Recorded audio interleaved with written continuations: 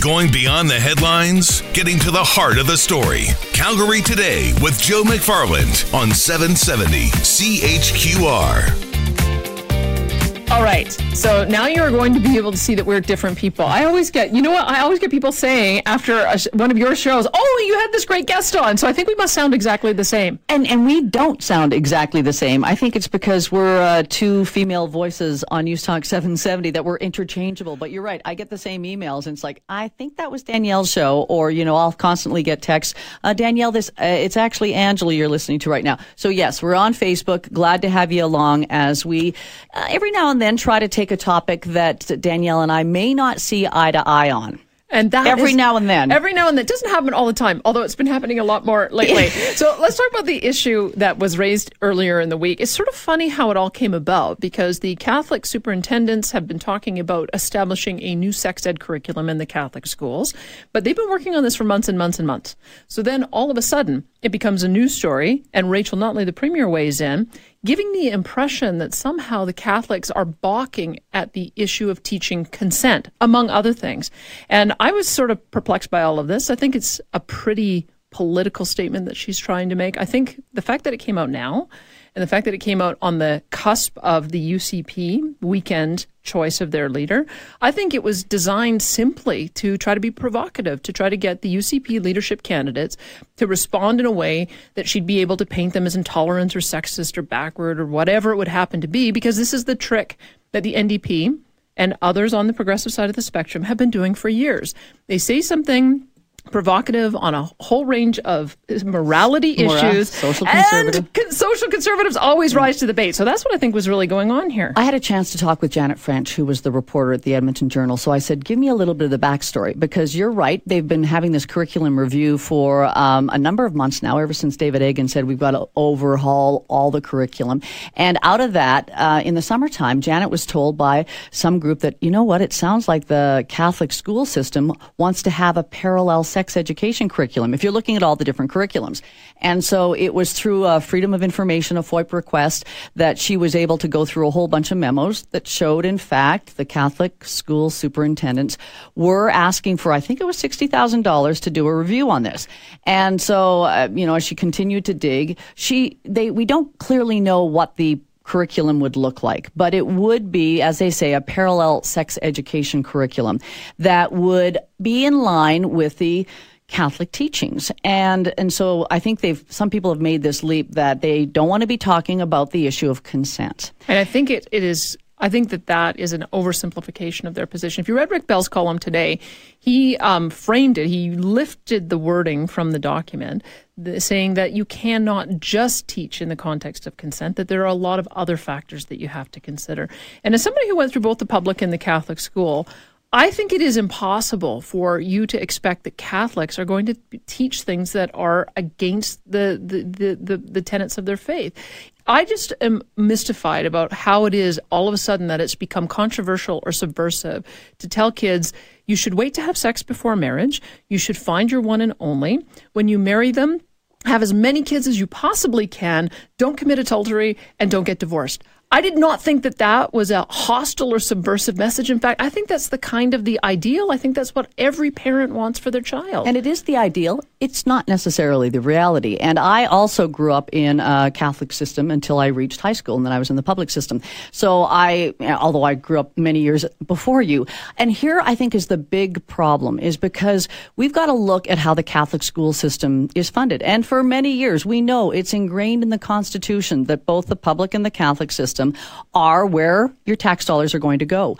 And I think that's the concern, that whether it be Rachel Notley or the new UCP leader, whoever is the premier of our province, they have to grapple with, if we're giving you similar funds, then you've got to have a public curriculum that lines up with both. And that means all inclusive. I don't know how we got to a point where how you teach your kids about sex became the number one determinant of how we judge an education system. This week, I've also talked to parents who are frustrated that their kids are getting pushed through with social promotion from one grade to the next, not learning how to read, not learning how to write, not learning how to do basic math, not getting dyslexia diagnosed, not getting into an education program that will allow that to be addressed. Those are the nuts and bolts of what an education system should be dealing with. And I think that these issues that keep on coming up are meant entirely for political purposes. I would really like to know how many Catholic schools have kids come forward and say, I want to start a GSA. Because that's when you have to deal with it, is when it actually comes forward. How many Catholic kids are coming forward saying, I want to be taught about contraception. I want it to be taught about consent. I think that I think we have to understand what the school system is for.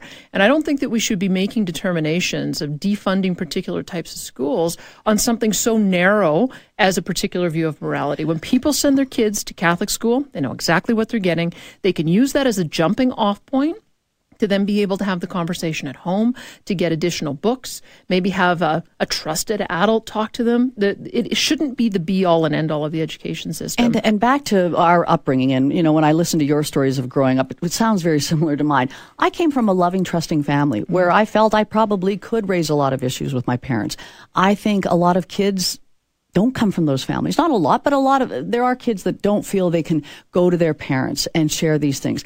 I think a lot of kids in the Catholic school system, they don't feel like they can go to their teachers to say, I want to talk about contraception. I want to talk about GSAs, because you only have to spend 5 years in a Catholic family and you know pretty clear what the teachings are.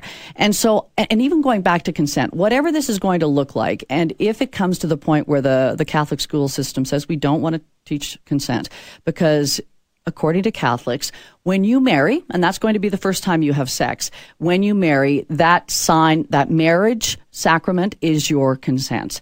So it's not as if I have to ask my partner whether or not he or she wants to have sex.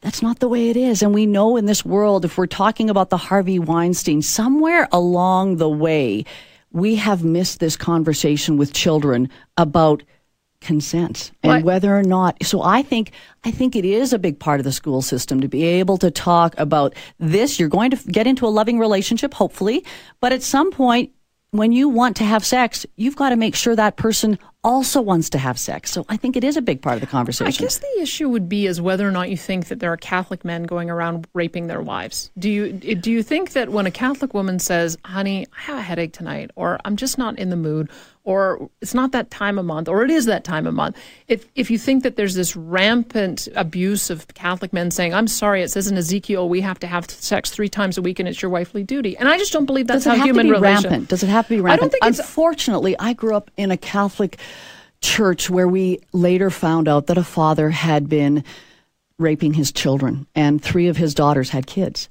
This was a Catholic church. And I'm not to say it's just the Catholics. There's secrets everywhere, no matter what your faith is, no matter what your background is. So I don't know if we have to prove that there's rampant rape within Catholic marriages. I just think we have to have that conversation that I don't want to have sex. We know sexual abuse occurs in marriages, right? And so that would be my big concern. And we're in agreement, but I guess this is just the question, is whether or not we have Rachel Notley spinning a section of what they're proposing out of proportion, because they don't deny that consent is important. They just say that consent isn't the be all and end all of what we want to teach. And I think that that's where you end up with some challenges and some trouble. And here's the other thing I'd say. You know what? If you as a woman, or maybe as a man, but I think it would go the other way. If you as a woman feel like having sex with your husband is rape, then you probably have your relationship is probably broken down, because rape is not about love. It's not about sex. It's about power. Mm-hmm. And so to me, if your relationship is deteriorated to that point, that woman is probably the victim of domestic abuse and needs an intervention at that level. Intervention. And maybe that's the other part that needs to be talked about, is what happens in an abusive situation. Maybe that needs to be part of a comm curriculum, is giving people, whether it's young women or even young men, how the strategies for how to deal with an abusive relationship. I just don't know that upending the Catholic teaching on sexuality and saying, sorry, that's not good enough, you have to teach it our way or we're going to defund you. I don't know that that's the answer. Yeah, and even when you get into that conversation about if you're in a relationship that there's bigger problems there, Catholicism doesn't shine favorably on divorce. And so then there's that whole other discussion. You're supposed to be married to that person till death do us part. So, and even touching on Rachel Notley politicizing this, I completely agree. And we know what we're going to be seeing over the next 2 years. And even though we weren't supposed to be talking about the UCP leadership, we know that's going to be another important part here. Yeah. Whoever leads that party for the next 2 years, get ready. If there is a sniff of any SoCon policy, social conservative, whoa, they're going to be going after you. So I think she knows what she's doing, but I would still argue that I think no matter what your sex education curriculum is, you have to be able to be inclusive and to teach consent. And yet, we also know that we have other Christian schools under the umbrella of the public system. We've got Jewish schools under the umbrella of the public system. We've got Islamic schools under the umbrella of the public system. Does anybody honestly believe that an imam or somebody who is devoutly Muslim is going to be teaching anything different than what the Catholics are teaching? Well, this is the other part. I think a lot of Christians feel like they're being singled out and that they're doing it entirely for political reasons. Here's what I would say. I think that if you're gay, as a student, you should know that you can't be Catholic. You should know that you're never going to be able to marry someone of the same gender because they don't allow that in the Catholic Church. And you make a choice to leave the religion. If you want to have a student we're talking about, right? That's right. Because ultimately, a student with parents who are so thrilled that their child is going to this Catholic school. But ultimately, that is what it comes down to. If you want to be a practicing Catholic as a gay person, you have to be celibate. That's the only avenue. And if you don't want to be celibate, then you don't involve yourself in that religion anymore. I don't think we can sugarcoat that, because if anybody actually thinks that the Pope is going to change the edicts on this after 2,000 years of history, it's not going to happen. And so trying to get a Catholic teacher to try to teach something other than what is in the tenets of the faith, if you're not going to ask the Jews to do that, you're not going to ask the Muslims to do that, you're not going to ask anyone who is devoutly religious of another persuasion to do it, it's unrealistic to ask that of the Catholics. You know, every time we meet, we're not always going to agree, but we always respect each other's opinions. So thanks for hanging out with us, and thanks for this.